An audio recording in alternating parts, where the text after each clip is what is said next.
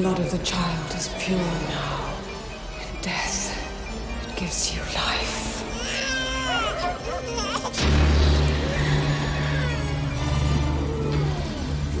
The cycle is complete.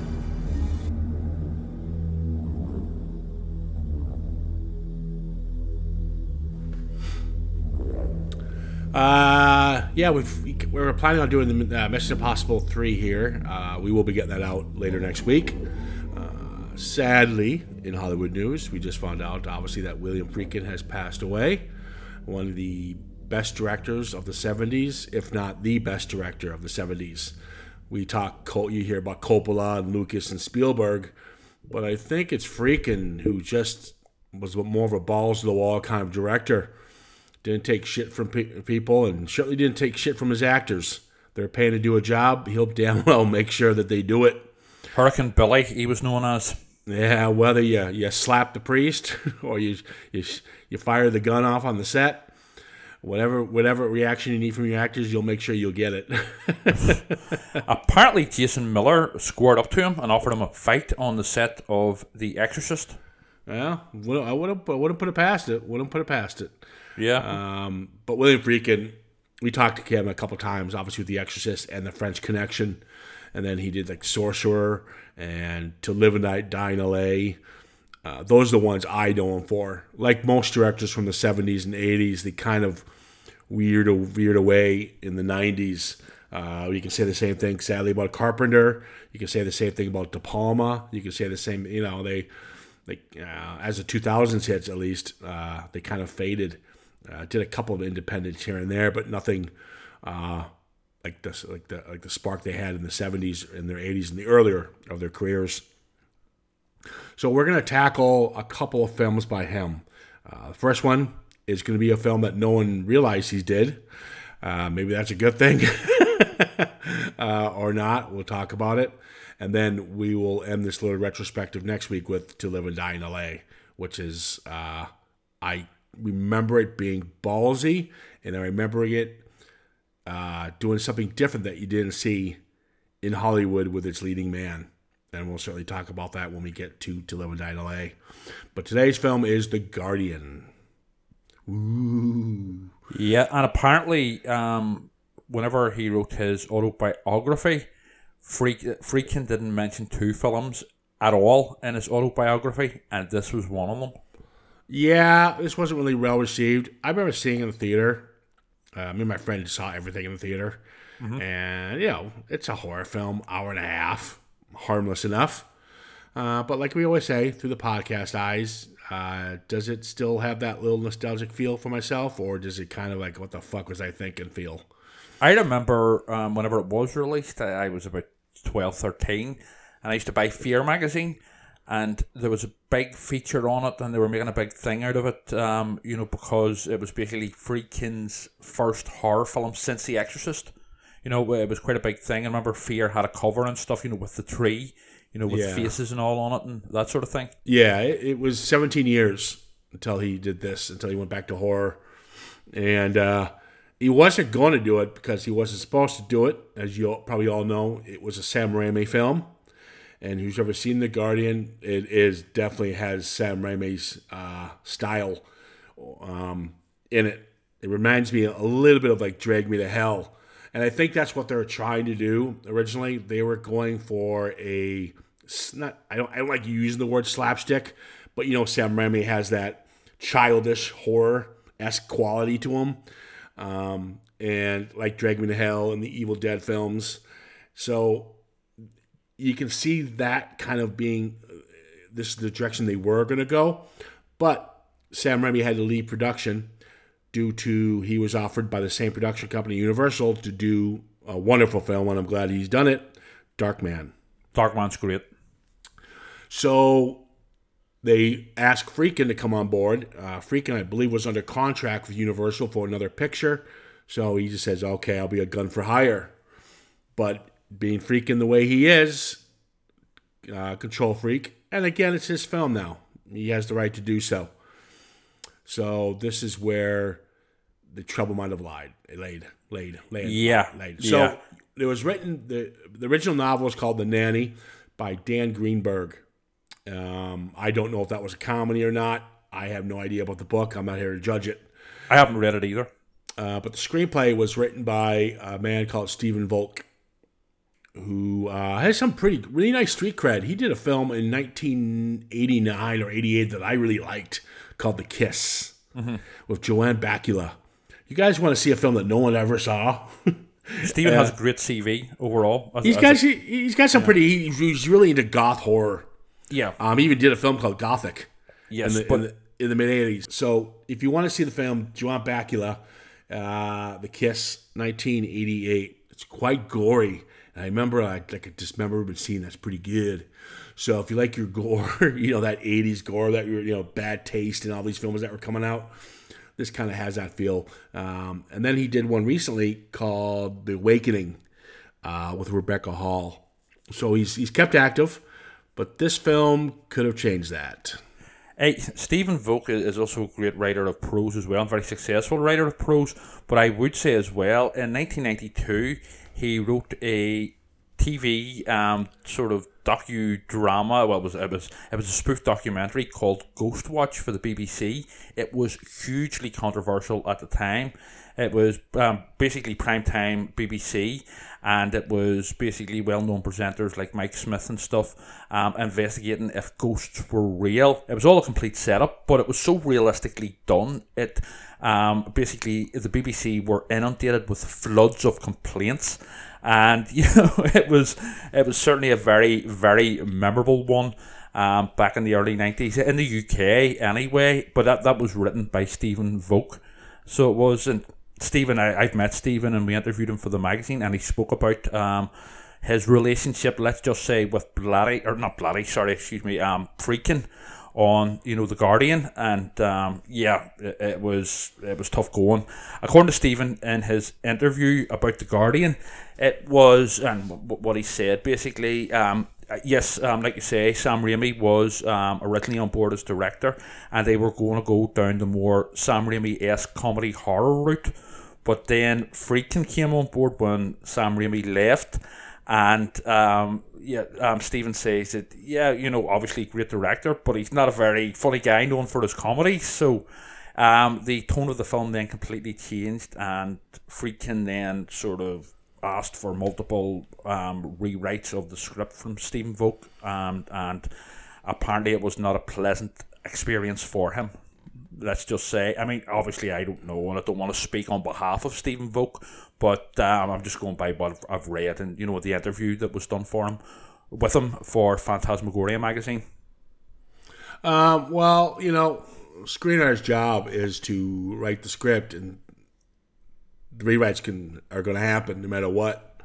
At the end of the day, they don't own the property. It's going to be the studio and the director. Yeah. So, but I can understand frustration, because if you go from a Sam Raimi, balls of wall comedy horror, which you can have fun doing, and then you have Friedkin come in, who's just the complete opposite. Of Sam it's Raimi's night and day, style. In terms of tone. Yeah, you're chalk and cheese. Is that what they say? Or it's gonna suck. And the one thing I can say, Friedkin is probably wasn't the kind of guy who would sit down and go, "I understand your concern, Stephen. Tell me more." He'd tell you, "Go fuck yourself. This is what we're doing. Change it." Yeah, he sounds like a very, let's just say, he was perhaps a very headstrong sort of guy. Friedkin, certainly by not just what I've sort of heard about this film, but also The Exorcist as well. So yeah, I'd love to get Mr. Volk on this podcast, because I would love him to just talk about his experience with working with Friedkin. I need to learn about Friedkin's style and are the rumors true? But also we never hear from a screenwriter's perspective. Yes, exactly. Of having to go through. You write something and you're proud of it, and then and you're all ready to go. You've got Sam Raimi on board, and then another big name director comes who's a control freak and just fucking guts it. Yeah. But also it'd be great to hear from him just about the screenwriting process in general, and not just these experiences with Friedkin and Raimi, but also just general experiences with screenwriting and writing for television as well. Well, the artistic process starts with them. So Yeah, exactly. But maybe down the road that'd be kind of fun. That'd be a fun one. Yeah. All right, so we're here to talk to The Guardian. Nice small group of people. Jenny Seagrove plays Camilla. Dwyer Brown plays Phil. Carrie Lowell, the lovely Carrie Lowell, plays Kate. Brad Hall, the comedian, didn't really get that. Ned. And wasted cameo by the great late Miguel Ferrer, plays Ralph. Then you got Molly, Gale, and Alan. There we go. All set. Yeah. Now, here's what pisses me off. I'm going to read you something. This is what the opening... I'm sure... I'm shocked, Trevor, you don't think this is the greatest film ever made. Why? I'll tell you why. Because Miguel's in it from Twin Peaks? yeah, fuck, I was waiting for that one. Nope, because of the prologue. Yes. There's a prologue that states, for thousands of years, a religious order known as the Druids worshipped trees. Yeah, well, No, let me finish, please. Go ahead. Sometimes even sacrificing human beings to them. To these worshippers, every tree has its guardian spirit. Most are aligned with goodness and life, but some embody powers of darkness and evil. What the fuck is with you people and trees? It's the witch, I will explain. The fucking Hereditary, fucking Wicker Man, I think it's a tree. I don't know what the fuck is going on, but it's the stupidest. And I will say this now. Of over the Witch and Hereditary, at least this tree is creepy. It kills people. Yes, at least this tree does something. It gets back. No, there is a historical context to all of this. Back to the whole sort of Druids and the pagan roots and stuff, where they would have worshipped trees and things like that. So it has its basis in real life history. If this film was released today, it would be known by the modern term folk horror. It is very much a folk horror, but I would say as well that for me personally, anyway, folk horror, every sort of country and every sort of society has their sort of folk horror, in quote marks, legends. However, for me personally, I think folk horror works best and I think this film would have worked best if it was set in Britain and the UK, because it would have tied in more with the old folk legends, and with Stephen Volk, who wrote it, being British, he's Welsh. And again, I haven't read the original novel, so maybe it's in that as well, so I can't comment on that. But certainly, I believe this type of folk horror works better when it's set in the UK, not America.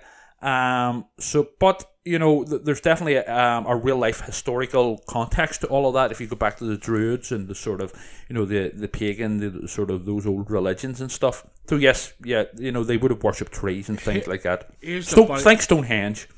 Here's the funny whole Halloween 3. Yes, 100%. Halloween 3 ties in with that completely.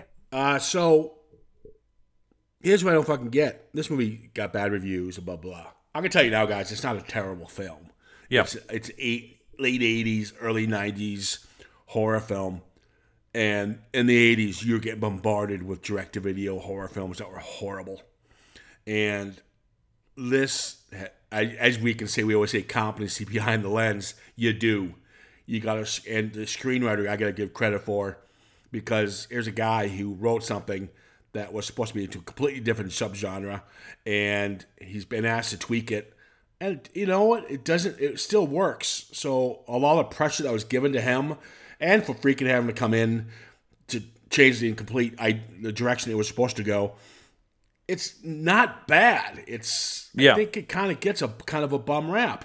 Yeah. So, but I'm not saying it's, we'll dive into it. But my point is, if this fucking film came out today, I won't mention names, but he's on the podcast with me now. Would say this is his name rhymes with Kever Renity. Yeah, he'd say this is a fucking epic, because this is the exact same shit that we're getting from you fucking elevated horror fans. Don't say that word. Don't fucking say that phrase. Elevated horror. I'm a horror fan, not neither a fan of. Well, that is geared toward the people. You know what I'm talking about. I know what you're saying. All these films with fucking trees are fucking, oh my God, this is so... Well, this is the exact same thing. And I'll tell you what. Yes, it's folk This horror. is better executed than the most of them. Now, the acting, Hereditary and The Witch, all have better acting, don't get me wrong. But this has a good beginning, middle, end, and you're done. You walk away from it. Yeah. Yeah, but it is folk horror. I don't like that phrase, elevated horror. That's like, I'm gonna don't go there. Don't fucking go there. I am, because people all love it. So I'm gonna come after you. No, I like certain films that have been sort of termed as elevated fucking horror. love anything like Hereditary. with trees. Like, yeah, fucking creepy trees. Fucking if you want to blame my love of creepy trees, then, blame Evil Dead. You fucking have a hard on for fucking Return of the Jedi because of fucking Ewok Andor. Land. Yeah, Andor. You even know the fucking name. Yeah, well, it's a moon. You're probably like, oh my God, look at that tree. Yeah. Oh my God, it's beautiful. Blame the Evil Dead. That started me. Oh, that's sort of the creepy tree thing. When's the tree gonna rape the Ewok? What fuck? That's not a nice thought. Well, we're going PG there, so I had to jump into an R real quick for this podcast. Yeah. All right, so this is funny. I'm going to go on a rant here for about just a minute or two. Go ahead. All right, so we meet, is the Sheridans? The Sheridans. Yeah. They're the opening At the act. beginning, yeah. Yeah, okay. There's the Sterlings and the Sheridans. They should never do that in movies. Mm-hmm. They should never have similar kind of style names. They should always change it up because... You got to go, who's the Sheridans? No, they're the Sterlings. You know what I mean? Yeah. Okay. With different names, but whatever. You got the fucking Sheridans. They got the stupid baby kid. And the fucking nanny takes the baby, throws it into a fucking tree, and then the baby turns into part of the tree. Yes. Kind of creepy, actually. I'm going to give it credit here. It's very... It felt like... It almost had a Dark Crystal feel. Weird, yeah. It's a dark fantasy, yeah. Yeah. And then you see a nanny who's what is it? Who's in the shadows? Yes. Scene where he's in the shadows, and then the dumb baby. She says like a prayer type thing. She says like a prayer. Oh yes, and they go to get some dinner. They have to come back, right?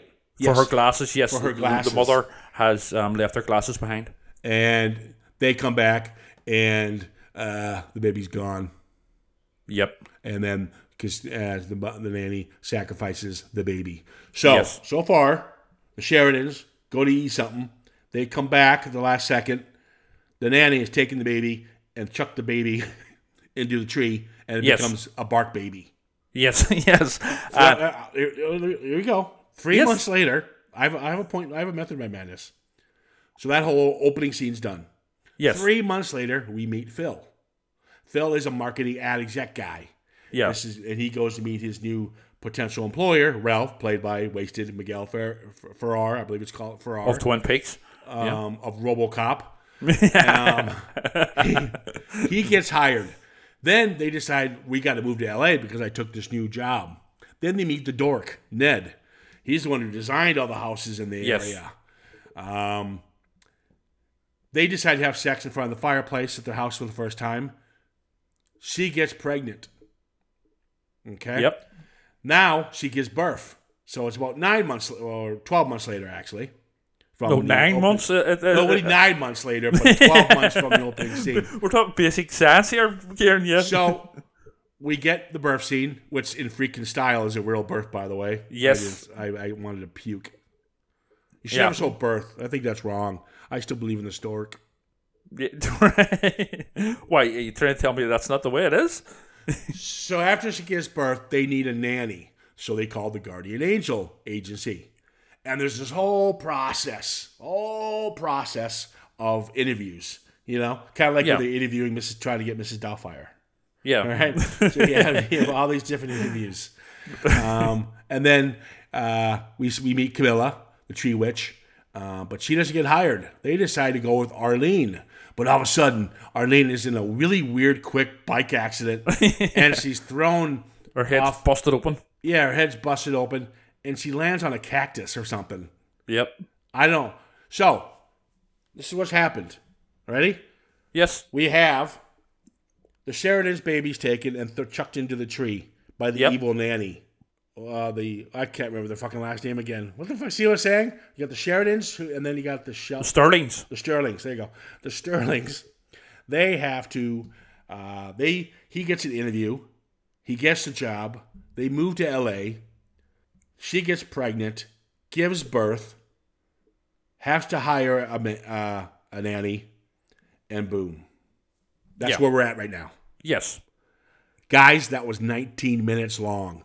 In any other film, that would be longer than 19 minutes. Yeah, absolutely, it would. I mean, I have never seen something so fucking rushed in my life. It kind of works, to be honest with you, but I promise you, when you in the 90s, Miguel Ferrer from RoboCop would have had a bigger part. Something went wrong. Something went choppy. His character probably would have got killed.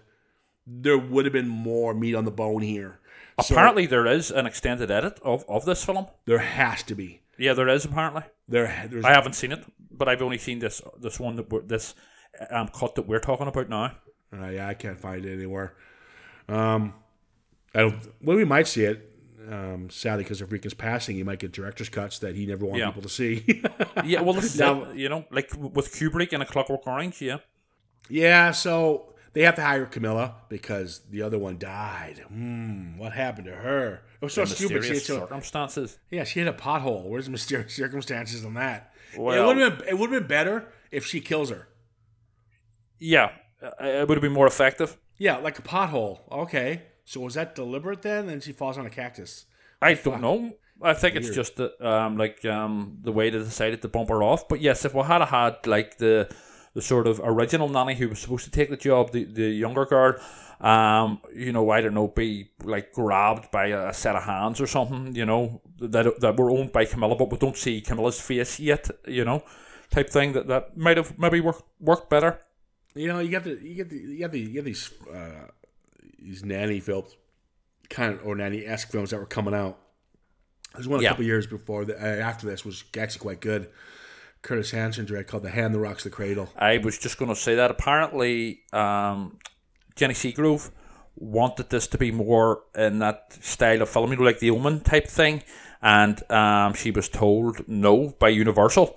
Then a couple of years later, The Hand That Rocks the Cradle came out, and she said, I fucking told you so, Yeah, it was a huge success, The Hand That Rocks the Cradle. It's a good little film, actually. Haven't seen it in years. Yeah, I mean, it has like the cliches where the husband, and it's weird because there's always these little earthquakes, and so he goes to check on the baby, and the baby's in the bath with Camilla, which Jenny Seagrove's mess would just be called. We're just going to call her Naked Lady, naked witchy sort of evil lady. Yeah. Hey, you know what though? Seductress. Yeah. I want to thank Friedkin for this. For giving us a naked, beautiful woman. And that sounds perverted. But for all the films that Trevor loves, because he loves naked old people. This is a breath of fresh air than what we get now. This, folk horror that's coming out lately. It's a refreshing killer tree that does something. A sexy nanny, you mean, instead of a sexy naked person, rather than old asses in a stump. So thank you, Friedkin, and thank you, Volk, even though you didn't want to do it. Well, I would say as well that a lot of the naked scenes, they aren't even in a sexual context. They're more just because she's a witchy woman. That's okay, Glenn Fry. Nobody will get that reference, I don't think. I didn't. Witchy woman. Yes, the song. Yeah, witchy woman. It's witchy woman, isn't it? I'm not too sure. Is it Wichita woman? Oh, fuck it, I don't care. Oh, I don't All know. right. Cliff Richard did Devil Woman, so we could maybe go with that. No, it gotta be witchy.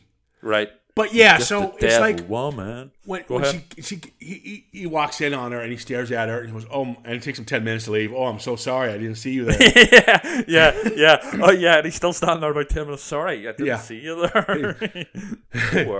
He's got the paper towels out. Yeah.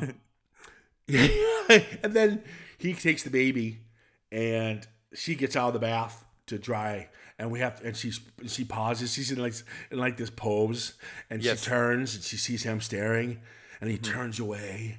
It's like, fuck me, this is stupid. Fuck off. It's and no offense, Carrie Lowell's gorgeous. I mean, Carrie Lowell. I mean, if the wife wasn't, well, I can't go there. That'd be rude. But Carrie Lowell is, come on. You got Carrie Lowell as your wife. I mean, she was Bond girl. She was a Bond girl before this, yeah. Living Daylights. No, she wasn't. License to Kill. License to Kill. Yes, you're right. Oh God, Trevor. Schoolboy error. You embarrassed us. You embarrassed us. Schoolboy error. I was only seeing it. I knew it was that. I was only seeing if you caught on. Oh, fuck off! I was just checking.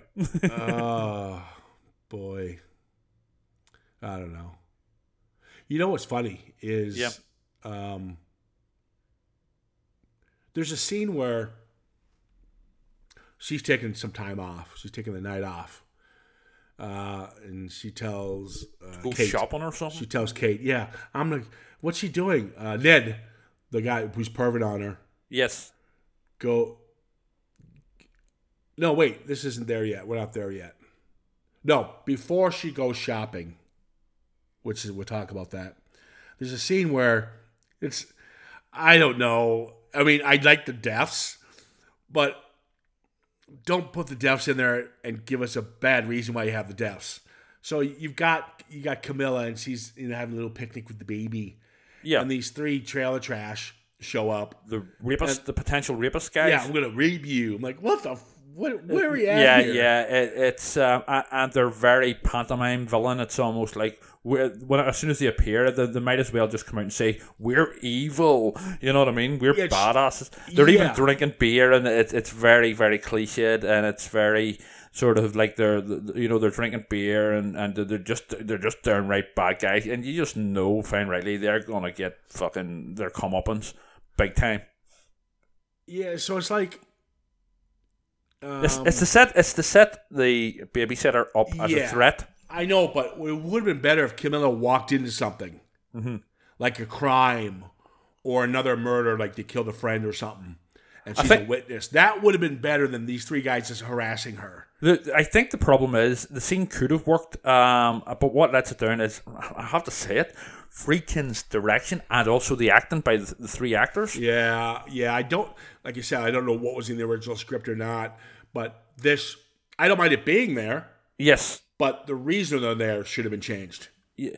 Well, yeah, I think if it had been better played out, it would have worked a lot better, and it was more. He actually took the threat of the three men more serious, but they're very sort of it's pantomime villain type. Yeah, which is down to the performances because mostly. Well, what weird is you got these kind of bad actors. Yeah. And what they're about to do to her is pretty graphic. They're going to rape her, and they gut her pretty good. Yep. They cut her. But finally, a tree does something. And I love when he just rips a box of the guy's head off. And then the other guy gets just smothered. And then the other guy gets stomp up him. Yeah, so the deaths work. I like the touch with whenever she is cut, that her blood actually brings the tree. There's like a connection between her blood and the tree, so that's what sort of springs the tree into action. And they're pretty violent and gruesome deaths, which I liked. Well, here's what I don't get then. So the next scene, there's a dinner party, and she's serving, right? Because the nanny's the cook too, I suppose, right? Oh, she's everything. And then Ned hits on her. Yes. And she's got this big gaping wound, the knife wound. It's gaping. Yeah. And Ned's like, "Oh, you should go to a doctor." I'm like, he would actually go, "Guys, we need to come in here. We need to get her to the hospital." But I don't think he actually sees it. No, he doesn't see it. She has it covered up. So what I don't, and then she goes to the tree. When Ned sees her, she goes to the tree. Yes. And gets all fixed. Yeah. Why'd she just do that then? Well, I don't know. Maybe it was just the process of how long it. Even though the tree can't heal, it's maybe it was such a bad wound that it took time. Can't she put some like sap and bark on it? Baby bark. I don't know. I mean, yeah, but obviously the tree has sort of healing properties, especially with her, because it's heavily suggested that she's very much connected to the tree, but also because it's her blood that sort of springs it into action. In fact, she's pretty much very much a part of the tree. They're almost like one and the same. Entity. She's just like very much the sort of the twin of the tree, maybe even the tree itself. But fucking trees, man, fucking trees. Yeah, well, fucking trees. I think it was just because it was such a deep wound on her stomach that it just took a bit of time, and also it works for the plot. Christ, I could be what do you call it? I could be a dendrologist because of all these fucking movies. A tree man. Yeah. Jesus. Fucking lumberjacks in the lighthouse. Bad floating headless people and naked old people in stumps in Hereditary. Fucking hell. But yeah, so I do like the Ned scene, and I think the direction's fun with this one. People think it might be a little long, but I think it works because it's creepy and the whole it's very atmospheric when he follows her because he's a stalker at this point. And Kate goes, "Oh, she just left. She's going window shopping with nice dressing heels at like midnight in the middle of the night in a field in a forest in L.A. Where the fuck are you going?" Yeah. So he follows. I think she might have been just nipping down to her local sort of news agents for a pot noodle or something. Oh yeah, yeah. So Ned sees her doing the whole fucking. She becomes the bark. Yeah. She becomes the tree, and the coyotes appear. The surgical branches. Yes, yeah. Take her head off. Actually, I didn't mind it. You thought that would be the stupidest thing. The tree's the best part, which is, and some cool looking effects. And very sort of gruesome deaths as well for some of the characters. Yeah. I like the coyotes, I have to say. Yeah, so the coyotes come out, and they're well managed, too. Yeah. I thought they were wolves. So did I. Yeah. So when Ned gets back to his place after running, which I don't know why he just didn't take a car and leave, but he gets back to his place, and there's nice little moments with him trying to call the police and getting cut off. And I thought he was a pretty annoying character, but I did feel sorry for him. You did. It's well acted by the guy who plays Ned. He's a comedian, Brad something. I think Brad Bird, yeah, Brad Hall. He was on a skit show called Saturday Night Live for years. Yeah, I know Saturday Night Live. Yeah, right. I didn't know he was a member of the team, and I don't know it's changed over the years. It's long running, but I know he's a writer also. But he performs this scene very well, and you really do. Although the character is a bit mildly stalkerish beforehand, you do feel sorry for him. Yeah, he's just a dork. Yeah, but yeah. You first you're like, God, this guy's an idiot, and then when he does get it, you're like, oh man, I kind of feel bad for him. So he's clearly done his job acting wise. Yeah, unlike the badasses from before. Yeah, so that's why it kind of throws me off. Yes, with inconsistency. Mm-hmm. But yeah, when he finally gets it with the wolves, pretty brutal. You see his hand. Coyotes. The coyotes. They fucking just devour them. And there's lots of blood. Yep. I like my blood. You give me some blood, I'm happy. But what works about the film as well, and not only its pacing, it doesn't take 40 minutes for Phil or Kate to catch on to what's happening. Yes, and films like this, the main character can be pretty stupid, and that all the signs are there for them to realise that, I don't know, it's a babysitter from hell. But usually in films like this, like The Omen, for example, it takes basically right to the final act almost. But for them to work out that their son's Satan. But with this, they do work it out quite quickly. Yeah, and I think it helps that before Ned's death, he gets that voicemail in. Yes. Now here's what I don't get. Camilla heard that voicemail before Phil did. Yeah. Why didn't she just delete it? I thought she was going to, and I was surprised that she didn't. Yeah. I don't know. Maybe it's because she's a tree woman and she's not really tech savvy. You know what I mean? She's used to, I don't know, smoke signals or something, or whatever people in forests do back in the day. Fucking hell. Maybe she tried to, but she just couldn't work it out. I want to see that scene. Yeah, losing her temper. Go fucking stupid fucking voice recorder. Yeah, so when there's a death, all the evidence disappears. Yes. I thought that was kind of lazy. There's a particular scene where she makes the blood disappear from the phone and stuff, which is a bit corny. Yeah, I saw.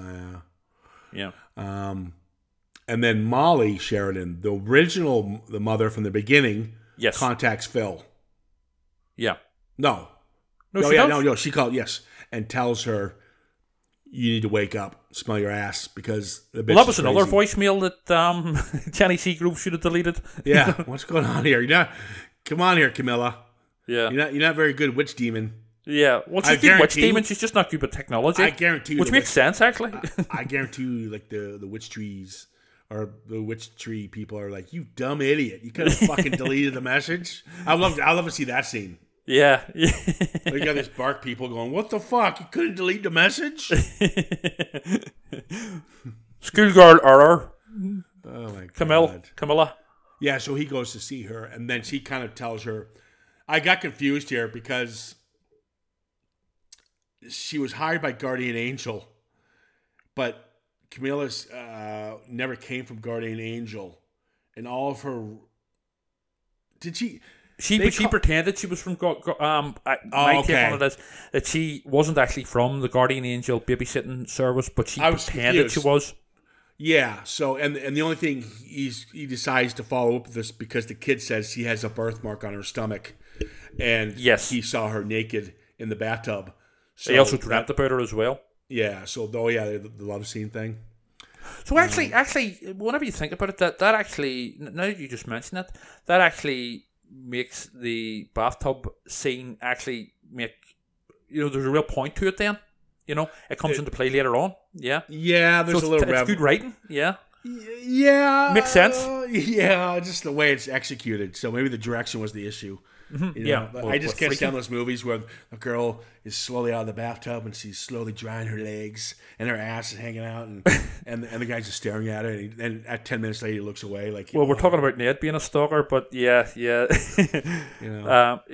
But I know what you mean. Yeah. But it could be. But it does make sense later on because that's where he then seen the mark that the kid refers to. No, he saw the mark when he dreamed about her. Yeah, but he would have saw it in the bathtub as well, possibly. I think that I don't know. I think it's her aura, her tree aura. her or you could say okra. Yeah. That's a bad one. No, Yeah. I just think she was just manipulating him. So he was She was attempting to manipulate him. attempting, but it backfires. Yes. Yeah, so I got confused, but and then there is a funny scene where they go. I think it was the cop or something says to them when they go to the police. Did you check their resume of their past employers? Yeah. Oh the references no, and stuff. we never called. Well, Yeah. that's kind of important. So I'm assuming they thought the Guardian Angel would have done that for them. I think they were just so impressed with her, although they weren't that impressed with her because they hired the other girl, Arlene. the younger Arlene, girl, the- Arlene. Yeah. Yeah. So yeah, they didn't check the references, which is it's a bit of a stupid one. Yeah. Well, finally, he decides he's going to fire her because he also hears the voicemail. Yes. And so I guess he doesn't realize he's barking up the wrong tree. boom, boom. Yeah. I was waiting 40 minutes, people. 40 minutes talking about this film. And I finally got it out. Ciaran is branching out in the comedy. Oh, Get it? God. Leave me alone. Oh, dear. Yeah. Wow, Doing this that's a- podcast here with Trevor. Oh, my God. Oh, these are getting worse, these puns. We're scraping the bottom of the barrel. Or the Now, bark. You know, the film we talked about, folk horror, it plays a lot like, because they do mention where Camilla in the beginning of the film with the Sheridans, she's telling the story of Hansel and Gretel. Yes. And I think the reason they did that, the stupid witch lives in a tree, go figure. Yes, of course. But yeah. also, this does play more like a grim fairy tale. Yeah, a dark fairy tale. Yeah. You know? Oh, So definitely. I caught on to that in this viewing. You know, and again, I'm not saying it's a masterpiece, but I'm with it. You know, It's not boring. So the baby goes into hibernation sleep mode, Yes. and they bring it to the hospital. Yeah. And so Camilla just walks in there and grabs it. Yes. That's pretty ballsy. Give her that. Yeah. Oh, no. She's determined. You know, I have to say as well, Camilla has her motivations too. She's not just an evil witch and, you know, like a cardboard cutout evil witch. In her belief and, you know, all this, you know, to do with the tree and the magic and the earth and all that sort of thing. She believes that she's actually saving the baby and that the baby is going to become immortal and live forever through the tree. You know, so she, you know, it's well written in terms of her motivations and as a villain, if you know what I mean. There's and again, it goes back to the real life sort of druids and the paganism. Why didn't Phil or Kate call the police or security for that matter? Well, they did. The police do become involved. No, they don't. That's not when after the baby's taken. Yeah. Well, after the baby's taken, yeah, you'd think their first protocol might have been to phone the cops. But yeah. Yeah, fair enough. Yeah. Oh boy! And do you notice who's playing the cop later on? I can't remember. It's a guy he's also in Candyman. Oh, Tony Todd? No, it's not Tony Todd. His name escapes me at the moment too, and I've just said, do you know who that is? You have our audience really upset now. Yeah, they're all excited. Who plays the cop number 2 in The Guardian? No, he's the boyfriend, the sleazy boyfriend, of Virginia Madsen's character in Candyman. Oh, what is it you call him? Give me a second. No, I don't worry. I don't think anyone cares. Right, I care. You know what I mean? Oh my god. Yeah. Give me a second. I will look it up. We just have to get my sort of internet browser up here. But anyway, sorry. Go ahead. Speak away. Yeah, I'll get this in the meantime. They separate. They go look for the baby. So Kate goes to the house. He runs into the forest. Mm-hmm. And then nothing's there. There's a bunch of wolves seen with Kate. Kind of, yeah. Sorry. Coyotes. Oh, yeah. Coyotes. And she jumps in the Jeep and fucking goes to the tree. Don't know how she found the tree, but she found it. Yeah. And she crashes into it, and blood from the tree. She's like, ah! But she's there looking for Phil and the baby. Yeah. She's kind of... There's a nice shot where Phil is running toward the tree. Yeah. As Kate's still at the house. Yeah. And you figure it'd be stupid and funny, but it works with her floating behind him. No, that's very creepy, floating. So it is. Yeah, it's kind of creepy. Not like Hereditary, which looks like fucking sitting on wires. So stupid. Her floating is creepy and very well realized. Yeah, I think it works well, and they got that, and they use the fog machine well here in this movie. They don't overdo it like some films do. You can't see the actors. Yes. Gotta put more fog. Gotta use more fog. Yeah. But so this is where they go to the police. Yes. Xander Berkeley is the name of the actor who plays the policeman. Oh, Xander Berkeley. Yeah. I know him from 24. He's been. Oh, he's in the X-Files and he's Terminator 2. Yeah, he's in loads of things. Yeah, doesn't he play John Connor's stepdad in Terminator 2? Yep. Yeah. While he's drinking the milk. Yes, that's right. And he gets the T-1000 sort of basically cuts him through the throat pokes him through the throat with his razor fingers. Yeah. So they never get the baby back because the baby is now in the tree. No. She has the baby. No. I'm getting confused with the opening scene. Sorry.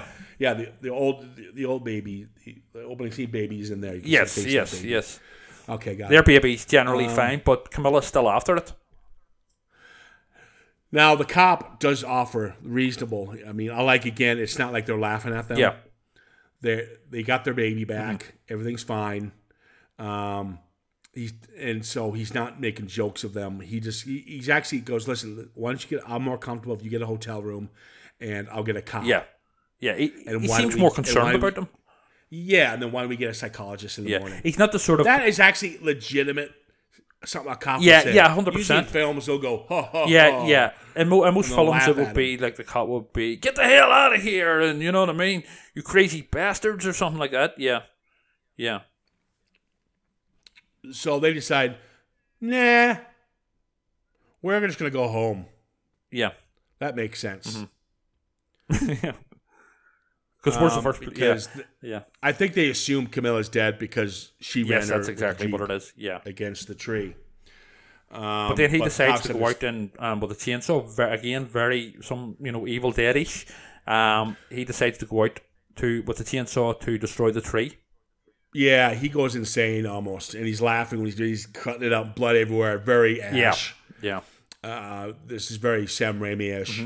But it works. And maybe this is maybe this is one of the fragments of the original sort of intentions for this film whenever Sam Raimi was on board. I don't know. Yeah. Because it does have that Drag Me to Hell, Evil Dead feel. Mm-hmm. But he's cutting it up, and it's pretty gory. Yes. And so as he's cutting it up, we got Camilla going after Kate and the baby. Yes. But it's a great scene. There's a great shot where Kate's by herself, and you don't see her, but she's in the corner, Camilla, and she's kind of camouflaged because she's kind of like half bark. Which is full tree woman now. Yeah. Yeah, she's kind of like a tree woman. And you don't really see her right away. It's a nice little shot. Yeah. And then as he's cutting up the tree, she's losing parts and getting cut and stuff. Yeah, I really like the part where basically he's cutting up the tree, and then her leg flies off and stuff. Yeah, it's well done, very well done. Yeah, just rip her to shreds. Yeah. Mm-hmm. And yeah, so she's and then as she's dying, she begins to rot. Yeah. And then obviously she flies through the glass, the pane glass, and that's it. We don't see I'm not surprised we didn't get an after shot. Like a final scare type thing. Yeah, I think it'd be kind of cool if the ground absorbed her or something. Yeah, back into the earth. Yeah, back into the earth, because we never really see an outcome. Mm-hmm. We know she's dead at this point. Yeah, but yeah, there I have it. Yep. Yeah. Yeah. I mean, I think there's obvious problems that are well documented anyway. With this film, but there is some good stuff in there too. Yeah, it's not a bad little film. I think the problem is the reason it's got kind of poor reviews is because I think they expect more from William Friedkin. They were expecting another Exorcist. Yeah, they wanted Exorcist, hard R, and this is a happy medium between what Sam Raimi's vision wanted to be and there's editing problems as well. Yeah, what William Friedkin wanted to do. So poor Stephen Vogt was caught in the middle. Yeah, so you've got comedy and then you've got horror, and Friedkin tried to make it his own by blending it, and that's where like the hillbillies come in, which really doesn't work. I think the Ned character was supposed to. That's why you bring Brad Hall in. He's a comedic actor. You kind of bring him in to play like the slapstick goof. Yeah, kind of didn't work, even though you did kind of feel sorry for him when he gets it. But the characters are all right. The acting was spot on. These are new up and comers, and they seem to do their job all right. Like I said, there's some wasted moments. Like there's editing room issues without. You don't have Miguel Ferrer in there, and nothing. He's in like 30 seconds. Yeah, 2 or 3 scenes. Yeah, if that. And so there's some. But guys, it's an hour and a half. It's a decent little watch. This is much better than the fucking Witch. Sorry. I know you. Well, not that they're not rude, but yeah. We're not here to argue those. But I'm sorry, it is. It's entertaining. It's fun. It's gory. I'm not going, oh my God, you got to see The Guardian.